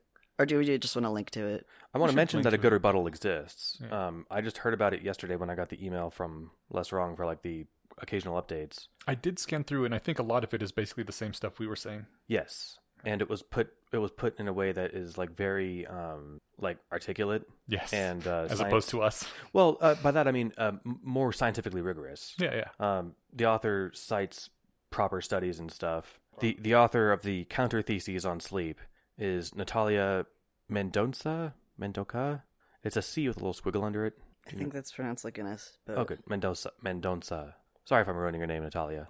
I liked it because it was a scientifically rigorous response. For me, it was just like, this is hitting all of my... it was more of like a curiosity. Mm. I'm reading this, I'm like, this is hitting my skeptical radar, but I can't put my finger on it. Mm. And it's like my spider sense is going off, but I don't know why. Well, I think, he makes interesting points and some good points, but ultimately, I kind of felt the same way as you. Yeah.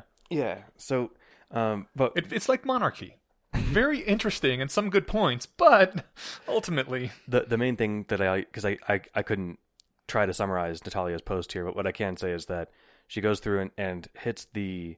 even the scientific stuff that Guzzi links to, and says, actually, if you read it, it says this, and like pulls out excerpts. And it's like, this is making the opposite point of what you said it said. And they do that a few times, and so do check that out too. Yeah, there's one that I want to pull out. Like, Guzzi had claimed that he had this one study that showed that sleep deprivation increases BDNF expression, so brain-derived neurotrophic factor, and Natalia pointed out that if you read the whole study, it says that if the sleep deprivation becomes chronic, then it starts to decrease, which is, I think, the primary mechanism that is likely behind the reason why like occasional sleep deprivation can be a temporary cure for depression, but not a long-term solution. From Scott's post. Yeah, no, that's a good point. And there are a lot of quick nuggets of sanity checks in there that I really enjoyed. So. Yeah.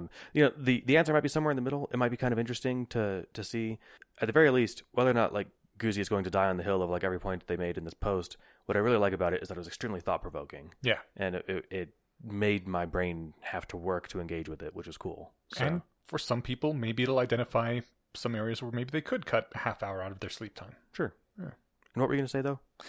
He had this really interesting thing, which I think it'd be great to acknowledge more frequently and more openly, that generally your level of sleepiness is a reflection of the boringness of your environment, much more than it is an indication of how much you need sleep. And I mean, obviously that's not always the case, especially if you are sleep deprived. But yeah, generally, if I'm in something that's really boring, unless I'm extremely sleep satiated, I'm going to start nodding off. And also the opposite, if I'm in something that's really engaging, I am staying awake even when I wish I wasn't. This is one of the ways that I now hack my wake-up morning routines. I jump onto our Discord and read some of the channels that I find more intellectually engaging, just because I'm like, oh, sweet, this is all this cool stuff I'm picking up on now. But you can say outrage porn too. I'm not sure if that's where you're outrage porn sometimes. I was just, but I hate admitting to watching outrage porn ever, but it does sometimes happen, especially when I'm trying to wake up. well, if it's intellectually fueled outrage porn, like you can find on the Bayesian Conspiracy Discord, I can't say that's a vibe. Okay, but yeah, oftentimes I like having a book that's kind of not all that engaging to read at night because it helps engage my thought processes so they aren't thinking about very interesting things and I start to drift away. And sometimes this really backfires on me, like when I decide I'm going to start reading Worth the Candle, and then I realize it's 4 a.m. and I have to wake up in a few hours, and I shouldn't have started reading Worth the Candle because holy shit, this thing is good. You've had that feeling too when you're playing like a game you're really into, right? Oh yeah. And then the sun comes up and you're like, holy shit. You're just kicking yourself. It happens way too often. Yeah. Mm-hmm. It's been a while since I've seen the sun come up when I was playing games, but it has been where it's like, fuck, it's midnight. And I still got to shower and stuff and go to bed. Like, yeah, that you're right. There is the boredom thing is interesting. I've seen people fall asleep in situations where they probably wish they hadn't, like movies. You paid $13 to go to a movie and you fall asleep 10 minutes in because you're tired. Or because it's a shitty movie. The only time I've ever fallen asleep during a movie was Transformers 3. I won't tell Shia LaBeouf. But yeah, sorry. So long. The worst place to fall asleep, which I have done multiple times, is in a fucking work meeting where you don't really have anything to do. You're just there and nothing's actually happening. Yeah, and people are saying words, but they don't mean anything. Yeah, and you can't fall asleep in the meeting because it looks bad, but how the fuck do you stay awake? It's horrible. I used to have that problem in school. Yeah. Mm-hmm. I thought what I thought you were going to say when you said the worst possible place to fall asleep is behind the wheel of a car. Oh, I yeah, thought that too. Well, because driving is extremely boring. It really can be, yeah. So that's dangerous. Yeah, so that's the sort of thing too where it's like it's almost like saying, again, this sort of works with the same sort of analogies. Like if you get drunk a lot, you get really good at managing being drunk, right? Like you do develop alcohol tolerance. You develop tolerance, but also you're like, okay, yeah, I know that if I get this kind of woozy, I'll go do this, and you kind of get like coping strategies maybe that you're able to recall even whilst inebriated. Speaking from experience, yeah. And I'm not, luckily, but I suspect that at some point too you're able to talk yourself into saying, okay, I know that when I'm drunk I'm a bad driver, but I compensate for that by doing these three things, right? I wouldn't want someone to do that while drinking. I also wouldn't want somebody to train themselves to be a really good driver while being really tired. Yeah. I think you put that in the notes, or was that from the post? It's from the post as well. Oh, that's nice. Okay, good. So he does put that in admonishment in there. Well, he doesn't put it exactly like this, but he says one of the objections he's received is that driving while sleepy is dangerous. And he said, yes, I agree. This is bad. Don't operate heavy machinery while you're sleepy. Fair enough. Yeah. Anyway, fun thought-provoking post. Yeah. And if you want a rigorous rebuttal, we'll link to Natalia's rebuttal. Well, speaking of fun thought-provoking posts, let's get to our usual less wrong posts. Brilliant segue. Yeah, we've got evaporative cooling of group beliefs and when none dare urge restraint. So evaporative cooling starts with when cults receive some kind of major shock, like, their prophecy of the world is going to end in... What was the last one that they had? It was like, 2012 or something? Oh, wasn't there the some Mayan kind of calendar or something? Yeah. I think that was 2012. I had that was so long ago. I had just an excellent apocalypse party. But there wasn't any religion that based their beliefs on the apocalypse coming in 2012, was there? I don't know if it was religion or just basically cultish, There was some religious end of the world thing recently, though. You're right, in the last decade. I can't remember what it was, though. Yeah. Well, anyway, when cults or, religions receive this kind of major shock, they often come back stronger than before with increased belief in fanaticism, which, he also mentions, you find out, the founder of your cult is, fucking 12-year-olds or something. Oh, well, I mean, that too. Yeah. Some people are like, well, as long as God's speaking to him, whatever. But yeah, sometimes you just find out that he was a sci-fi author who liked to make shit up and thought that he could make more money by making a religion. That's oddly specific. That's Scientology. The conventional interpretation of this phenomenon is based on cognitive dissonance, because they can't possibly admit they were mistaken, so they have to find reinforcing thoughts to counter the shock, and therefore incentivized to become more fanatical. But Eliezer has a different interpretation. Yeah. Do you want to... Sure, he says, that's the conventional interpretation, but when you actually see this happen to groups, who gets fed up and leaves first? Is it an average cult member? Or a relatively skeptical member who previously might have been acting as a voice of moderation, a break on the more fanatical members? So when a major shock like that happens, the people who are already kind of on the, I'm not sure quite how much to believe this alien pyramids thing, are like, wow, this is total craziness, and I'm leaving, guys. Peace out. Yeah. And so the group itself, the people that are left, are more fanatical and more zealous on average, and which is where the analogy to evaporative cooling comes from, because that is the same kind of concept where the highest energy particles get ejected, and so the total energy left in the puddle or whatever it is lower.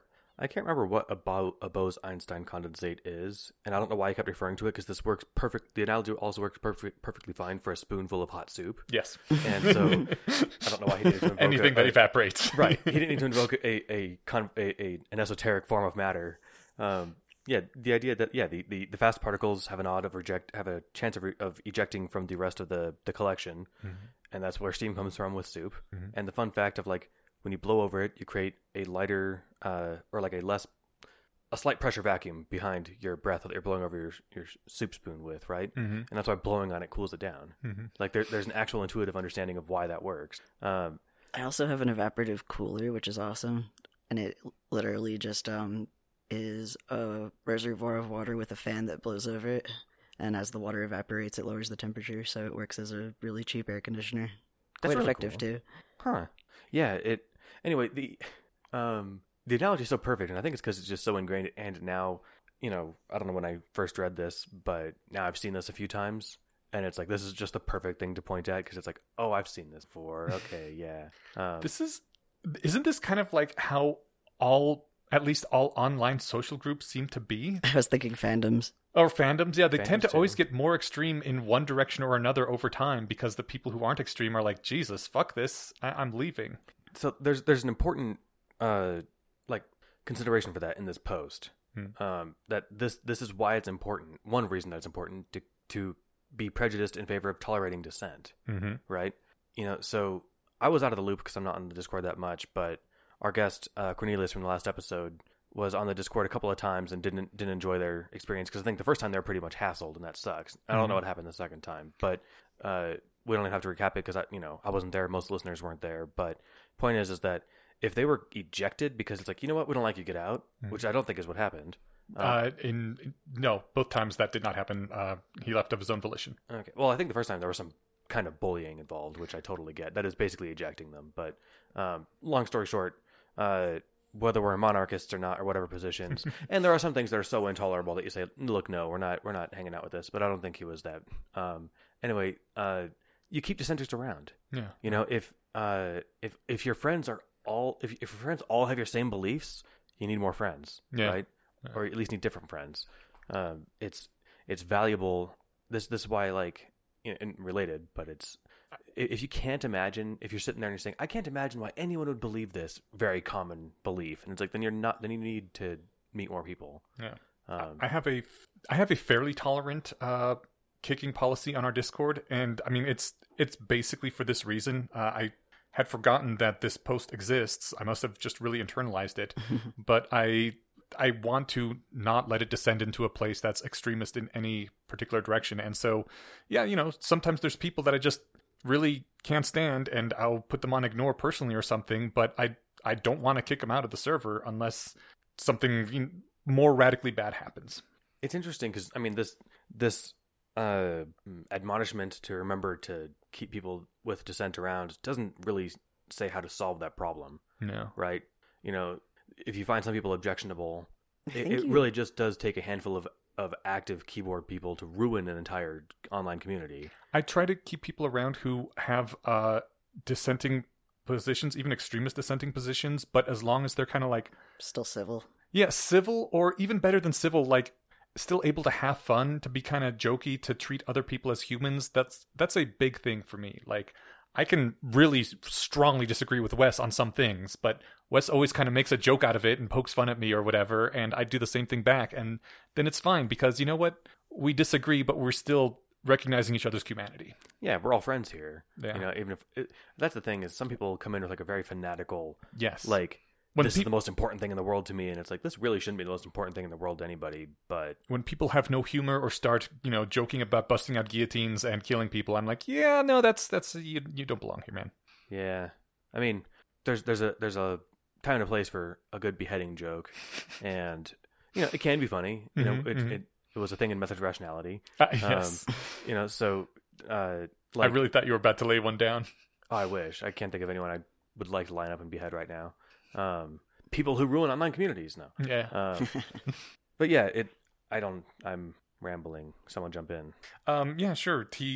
Even though Eliezer said, in the post, the thing about keep people around when you want to eject them. He did say in the footnote, it's the articulate trolls that you should be wary of ejecting on this theory. They serve the hidden function of legitimizing less extreme disagreement, but you should not have so many articulate trolls that they begin arguing with each other or begin to dominate conversations. Yeah, that's how you get someone approaching a community, like opening the door and then just turning around and slowly walking away.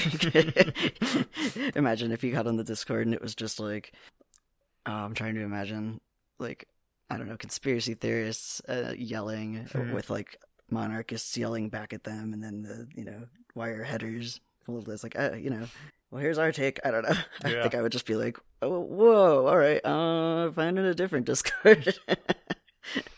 Yeah, I actually know somebody in real life that was their experience on our server, which might be an outlier, but let's jump back in. He ends with a counterpoint. Mm-hmm. So Thomas Kuhn believes science has to have a paradigm, which is part of it is shared technical language that excludes outsiders before it can get any work done, and that science can only make progress as a technical discipline once it abandons the requirement of outside accessibility. And scientists working in the paradigm assume familiarity with large cores of technical material in their communications, which I think we kind of talked about before, like with regard to the way we use jargon in the less strong community, where it can be alienating for outsiders. So but it also does let you just say that's an omega, or like the shelling point is sometimes the alienation is a feature, not a bug. All right. And I think that's what Thomas Kuhn is advocating for here. And certainly, you save yourself a lot of time if you're not crossing the inferential 1,000 miles every time you're emailing a coworker about whatever, right? Yeah, first let me tell you about meditations on Moloch. Right. So I see the point there. I think that I don't know the full point Kuhn was making or where it was made, but like... Oh, he wrote the book Paradigm. Oh, okay. Well, since I haven't read it, I don't know what point he's making in it. But what I was going to say is, like, as long as you're not saying science needs to be excluded to outsiders, all the time, fuck them, then, like, fuck those outsiders. As long as he's not saying that, then I'm on board with it. I think the idea is, like, we have the inner circle where we all talk our shared jargon language, but we still have, the entry-level area where people can come in and learn the jargon, then join the community, right? Yeah, I mean, yes. I think we personally in the Denver area are kind of in a weird situation where sometimes outsiders join and they don't know the jargon and they aren't comfortable, and then they leave again immediately. And like, I think Bayesian rationalism has the on-ramp of basically the methods of rationality as the largest one, and the sequences. The sequences too, but the sequences are so fucking long that you can't point people at them. Yeah, actually, when I first, at some point, Eliezer linked to the sequences when I was first reading Methods of Rationality, or I think it was actually like in the beginning. It's like, if you want to learn everything, there used to be that little disclaimer or intro that was like, if you want to learn everything Harry knows, come over here. And I remember at one point clicking on it and being like, there's a lot of math in this. I'm going to set this aside for now. And then I had to come back to it quite a bit later and like dedicate time. Yeah, it's a couple encyclopedias worth of text. It's not exactly light reading. Yeah. And if you're not into Harry Potter fanfic or Eliezer's particular style of fiction and humor, then that's going to be a hard sell. Like, I think on one hand, this is a feature. It keeps the community more tightly focused on this sort of semi-autistic people like us who are really into this thing and select it naturally. So I don't know how much we should focus on outreach, but obviously if we're trying to raise the sanity waterline of society in general, we're going to need some sort of on-ramp kind of thing, like when churches have open house Sundays or whatever that anyone can come to, that is much doesn't talk nearly as much about, the hardcore beliefs that about Xenu and the volcano, and talk more about things like your Thetan levels or whatever. Loving your neighbor. And loving your neighbor. Yeah. That's right. Yeah. But not lusting your neighbor. No. That's a sin. But loving them. Yeah. But yeah, no, I know what you mean. It's luckily there are parts of the community that focus on that sort of thing specifically, right? Mm-hmm. So are there? I mean, there's I don't know if CFAR has like specifically outreach as a goal, but like how to operationalize making this stuff stick is something that they work on. I know EA has probably this. the most outreach. Yeah. Also, some podcasts like Julia Galef's podcast, Rationally Speaking, that seems to be aimed much more at a general audience. Yeah. Than ours is. All right. Okay. I think we're good on that one. Yeah. Then the next post was "When None Dare Urge Restraint." This is the post where he calls the 9/11 hijackers brave heroes. Yes. Yeah, I thought trigger of that warning. I listened to that on the drive over this post, and I was like, man, someone could uncharitably summarize this post that way, and obviously it'd be like the most uncharitable, take ever. Mm-hmm. But luckily, no one has. I don't think. If they have, they're idiots, and no one's heard them. So, it's not a legitimate criticism. Yeah, I mean, it was one of the first things that Sam Harris brought up, right? Was that a lot of people call the hijackers cowards, but they aren't. This was like close after 9/11. Yeah, I think The End of Faith came out in like 2003. You're right, give or take a year. So yeah, I mean that's the thing is, I think in another post down the road somewhere, Eliezer is like, if someone describes the terrorists as like, or the Taliban as like, people with bat wings who spit acid, like you're not allowed to disagree with them because that's a favor, that's favoring the enemy, right? Yeah. And things got about that stupid. So they did. He points out basically, everybody hated the 9/11 hijackers, and for good reason, but also it immediately became the case that anyone who attacks the enemy is a patriot, and whoever tries to dissect even a single negative claim about the enemy is a traitor. God, this post feels prescient. He also says it's just too dangerous for there to be any target in the world, whether it be Jews or Hitler, about whom saying negative things trumps saying accurate things. And I mean, this is just this thing we see all the time nowadays, right? Yeah. If someone says something bad about someone that is hated, you can't correct them and say, actually, this person is terrible, yes, but the thing you just said isn't true. Because then they're like, oh, you're defending a racist, or, oh, you're defending whoever, you are as bad as them. Some corners of the web are terrible, and like it's like they're trying their best to be like an example of this sort of mentality. Yes. And it's like I couldn't write a story with characters in it that are doing a better job than you guys are.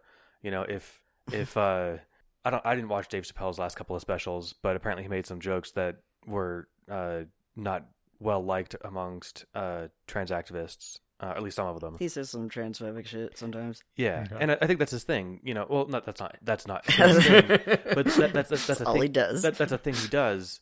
But I think that, and I haven't seen the special, and so I'll watch it eventually. So no one needs to correct me. But let's say hypothetically that the version of what I heard was true. That something like he had said, like, there's one group you're not allowed to make fun of anymore, and that's trans people. And then he proceeds to prove his point by making fun of trans people. Mm. I think that is actually like how the jokes start. Yeah. So he tells some jokes about it, and then he's like, and then he predicts in advance, y'all are going to get mad about this. Then they get mad. Like I think he was kind of doing that performatively. Okay. So if someone were to be like, oh no, good example, J.K. Rowling actually. Yeah. Because she said some stuff that is objectionable, and some stuff that's like, okay, yeah, I can kind of see your point. I disagree with it, but if you're talking to somebody who's like, she's the worst, she's set trans activism back by a century, she's literally sacrificing trans people in her basement, like, and you're like, actually, she just said that she thinks that sometimes gender segregated bathrooms are nice to have if you're a woman who's trying to get away from a guy, and you take the classical definitions of those two groups of people, then they could, someone could lose their mind at you, right? Right. It's you have now been defending someone that is evil. Yeah. So this was literally a thing that happened to me earlier this morning before you guys got here.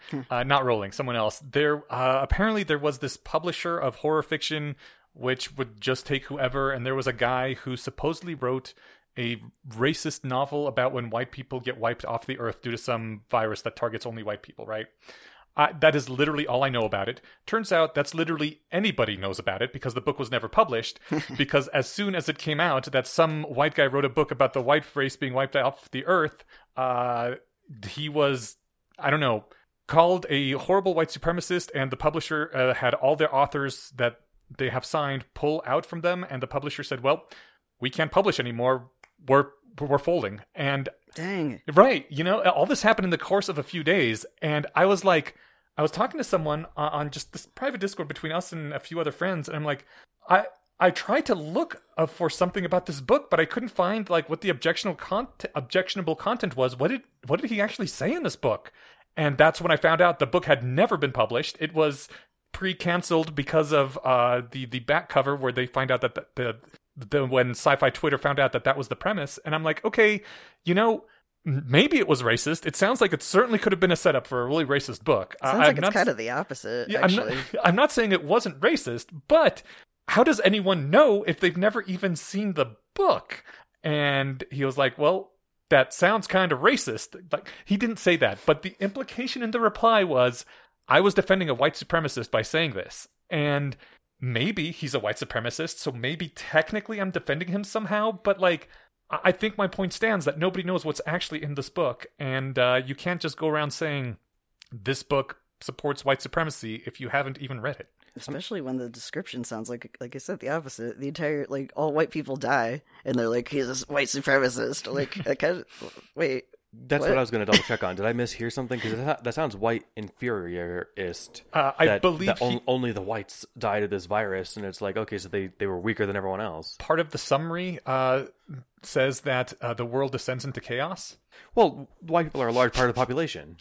I would imagine if you just did eliminate any significantly large portion of the population, then yes, things would descend into chaos. But the implication that the complainers were picking up about was that white people are wiped out, and therefore the lesser races can't cope, and so the world descends into chaos. I totally get how that's the interpretation they're going for, but I'm just imagining if I snap my fingers and, you know, all the white people in the United States teleported to the moon. Right. Like, that's like what? It's more than half the population. Yeah, about 50, 60 something %. Yeah. It's like, yeah, you you remove half the population of any nation and it's going to fucking fall apart. Yeah. So I guess I don't know. The thing, this book sounds like it might have been interesting. Yeah, maybe. What does the societal collapse look like? Like, I literally know nothing about the author. Maybe the other things he published have been really racist and stupid or whatever. I don't know. Yeah. But also, nobody knows what's in the book. Maybe it's the dumbest version ever. Yeah, and it is just like, and look, no one else could pick up the pieces because, you know, only white people knew how to do it. If it's that, then it's like, great, then this guy wrote a shitty book. Right. But if it is just like, and look, society collapsed, and he made it white people that died instead of any other group because that would have been, you know, mean. You know, look, this only killed, Hispanic people. Right, then he would have gotten canceled for that, maybe. Right. Who knows? So he picked the safe race to get rid of, and it turns out it wasn't safe enough. Yeah. Although I do have to say it is kind of dumb that it would only target white people because there's no, you know, scientific like separations between races. Yeah. But also, yeah, like, I wish that they had just, even if it was racist, I wish that they would have published it so we could all make fun of it. Yes. It would have been hilarious. Save the Pearls was hilarious. Your comment here. Remember when this wasn't everyone everywhere all the time? Yeah. People talk this way about like conservatives and stuff too. Mm-hmm. And, you know, not to use the some of my best friends are conservatives defense, but some of my best friends are conservatives. Yeah. Really just, I don't know. I have like all of 5 friends and one of them is conservative. But, you know, he's a groomsman at a wedding. He was, you know, he's chill as fuck. We go way back. And, you know, I don't know. It can happen from the other side, too, you know? If you're in a deeply conservative community and you say something about, like, well, I think the liberals have a point about this thing, and then they'll be like, the fuck are you talking about? Oh, 100%. Some kind of hippie-loving commie sympathizer? Yeah, this is something that people need to keep in mind that, like, I think it's because we're left-leaning, and we being basically every listener and basically every co-host here, like, that we talk about this like it's a problem on the left, because it is, but it's a problem on the right, too. It's just that we're not over there watching. Yeah. But... like Jeff Foxworthy put out some new special. I don't know if you watched his stuff 20 years ago. It was kind of funny. I remember his You Might Be a Redneck jokes. Those are the ones, yeah. I never saw one of his specials, though. He did like I watched the Blue Collar Comedy Tour. I think they did 2 or 3 of those. And it was him and 3 other comedians. Oh my God, who was the guy who always had the whiskey supposedly? Ron White. Ron White. I loved Ron White. He was hilarious. I had like this disenchanting moment with him. Oh no, what happened? Well, I mean, it's just comedy, but his joke about how he got thrown out of a bar in New York City and the tater salad joke. Mm-hmm. I saw some older version of that, and he said I got thrown out of a bar in Las Vegas. Okay. And I'm like, oh, so is any of this story true? Oh, you just changed the city. So again, that was it was hardly a traumatic moment. Have you seen Nanette yet? No. It's a stand-up comedy special, but it also kind of lets you see behind the curtains of how comedy works. And part of the thing is all comedians, I don't want to use the word lie, but change the actual facts of things that happen so that it's more funny because that's their fucking job. Yeah, they're not biographers. They're just trying to make funny jokes. But it's also like deeply like fucked up and moving, the things that actually happened to her. It's an amazing, bizarre kind of combination documentary / stand-up special / whatever. I don't know what to call it exactly. What was this called? Nanette. Nanette. Nennette. And it was on Netflix. It's probably still on Netflix. Perfect. It was really good, I thought. It was on the Netflix. Yeah. All right. I have it searched for now. That's Hannah Gadsby, Nanette. Is that the one? Yeah. Perfect. I'll watch it. No. This was like when I was a kid, and I was like, wait, I thought this was a true story. Okay. But as it is, like, comedians I've seen down the road, I've seen earlier versions of their stuff, and it's great because then you see like the unrefined version. Yeah. And then you see the version that like you found like on Spotify or whatever and really enjoyed. Mm-hmm. And it's like, oh, that's what it looks like after some polishing, right? Mm-hmm. And there might be a kernel of truth there, but the point is they're making funny jokes. Yeah. Anyway, comedy's great, and I brought this up because the redneck guy. Oh, yeah. Jeff Foxworthy. He had a new special this year. Okay. And I haven't seen anything that... I don't even know he was still doing stuff for the last 15 years. Oh, did he get canceled by the right or something? I don't think so. Oh, okay. I thought that's where you were going. I didn't see the new special. No, he did like some like jokes about like snowflakes or like trigger warnings. Like back in my day, we had this. And I didn't see the special, but someone was telling me about this. Mm-hmm. And I was like, that's actually... from what I recall, like perfectly on brand for his kind of humor. I don't know if you saw his stuff from like 2002, but that's what he sounded like. Is back in my day, that was his whole thing. That's always like his been character, his thing. right? Okay, yeah, that's cool. His character. Yeah, and so I don't know what his jokes were, but it was a similar sort of vibe where it's like I don't know if he was actually being offensive or if literally the people who are watching and complaining about it just literally weren't alive when he was making jokes before and aren't familiar with his brand of humor. Okay. So I'm not saying it's a good special. I haven't seen it, but I'm just saying, it exists. It exists. Okay. Yeah. Once restraint becomes unspeakable, no matter where the discourse starts out, the level of fury and folly can only rise with time. Yes. Yeah, that's why I like being called out on my bullshit. Mm-hmm. Yeah. We did have a third one to cover, but I don't know how much we want to cover in here. The Robbers Cave experiment. Yeah. There wasn't much to cover because was this you, Ash? This post was disemboweled by the replication crisis. That was me, yes. We're all familiar with the Robbers Cave experiment. If we're not, we can go read this post. But also, it turns out that it was highly manipulated by the people running it. It was the second time they tried this experiment, second or third, because the first time it didn't give them the results they wanted. And I don't trust anything from this experiment due to that fact. You mean you can't extrapolate something about all humans from 22 11-year-olds from Ohio or whatever? Especially not when they are being manipulated by adults into doing exactly what the adults want them to do. Like, I think it's really good evidence that an adult can manipulate an 11-year-old into hating another 11-year-old, but that's all I'm really willing to say about it. I like to imagine just like that the third trial that they got this one, they leaned in like, that kid over there called you fat. Like that's how they kicked off the beefs, right? Yeah.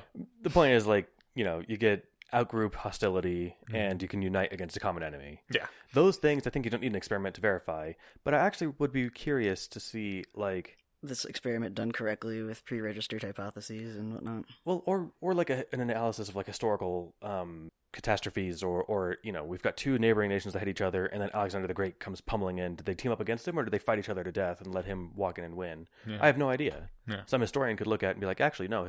What really happens is people tend to rip each other apart even while they're being eaten alive. I was going to say, from what I know of history, it's like not clear cut. Sometimes they do unite, sometimes they don't, and yeah, it would be interesting to see what factors are there. Yeah, I guess what I'm saying is that I doubt the ability to test this really well in the like under controlled conditions, but you can probably get some strong inferences from real life. But I do like how the post ends with a he uses supervillain. I think this was in Sam Harris's book because you brought it to mind that he talks about the similar phenomena. He might have even cited Robbers Cave, but he had said that, like, barring attack from outer space, there's nothing that can unite all of humanity. Mm-hmm. Yuzakowski says we need a supervillain. Mm-hmm. Yeah. Which could work. But, could work. Yeah, the one of the, I don't know if I would even call it a finding of the study, it's something people already knew, is that if you have a common enemy, people will unite against that common enemy. Sometimes, yeah. That's when I was going to mention Lead Tasso, but I have to wait, so, yeah. Okay. Not there yet. I just ended it with Ozymandias did nothing wrong. He was saving the world, man. Yeah, that's right. And we were talking about Watchmen as it's not the Yes. less strong poster. Although, also... They didn't do anything wrong either. In fact, they did quite a good number of posts. Oh, we should talk about some Aussie posts sometime. Anyway. Yeah, I'd be down for that. Super into it. Cool. All right, so for next time, we are reading the less strong posts. Every cause wants to be a cult, and reversed stupidity is not intelligence. I love that one. Mm-hmm. That's all we have for you today, but we do have one other thing we always do, which we're going to do now. Right. We always have time, every episode, to give a huge shout-out to this episode's favorite patron. We love you all, but this week we love Joshua Davis a little more than everyone else, because it's your turn for your shout-out. So, thank you, Joshua. Big high five. You keep the lights on around here. We're going to get new mics as part of our upgrade stuff here, and now it doesn't cost us money. It comes from the generous support of listeners like you. That's right. We hope to generously have you unfrozen in the future if you have joined us for that. If you haven't, maybe consider it. That'd be great. And make sure you're getting the appropriate amount of sleep, whatever that might be. Yes, exactly. Love it, you guys. I don't know how to tie in anything else. But we did a pretty good job. I think so. Yeah. All right. All right. Good night, everybody. See you. Good night. I don't know when you're listening to this. Good night. Yeah. And good luck. Exactly. Farewell. Bye.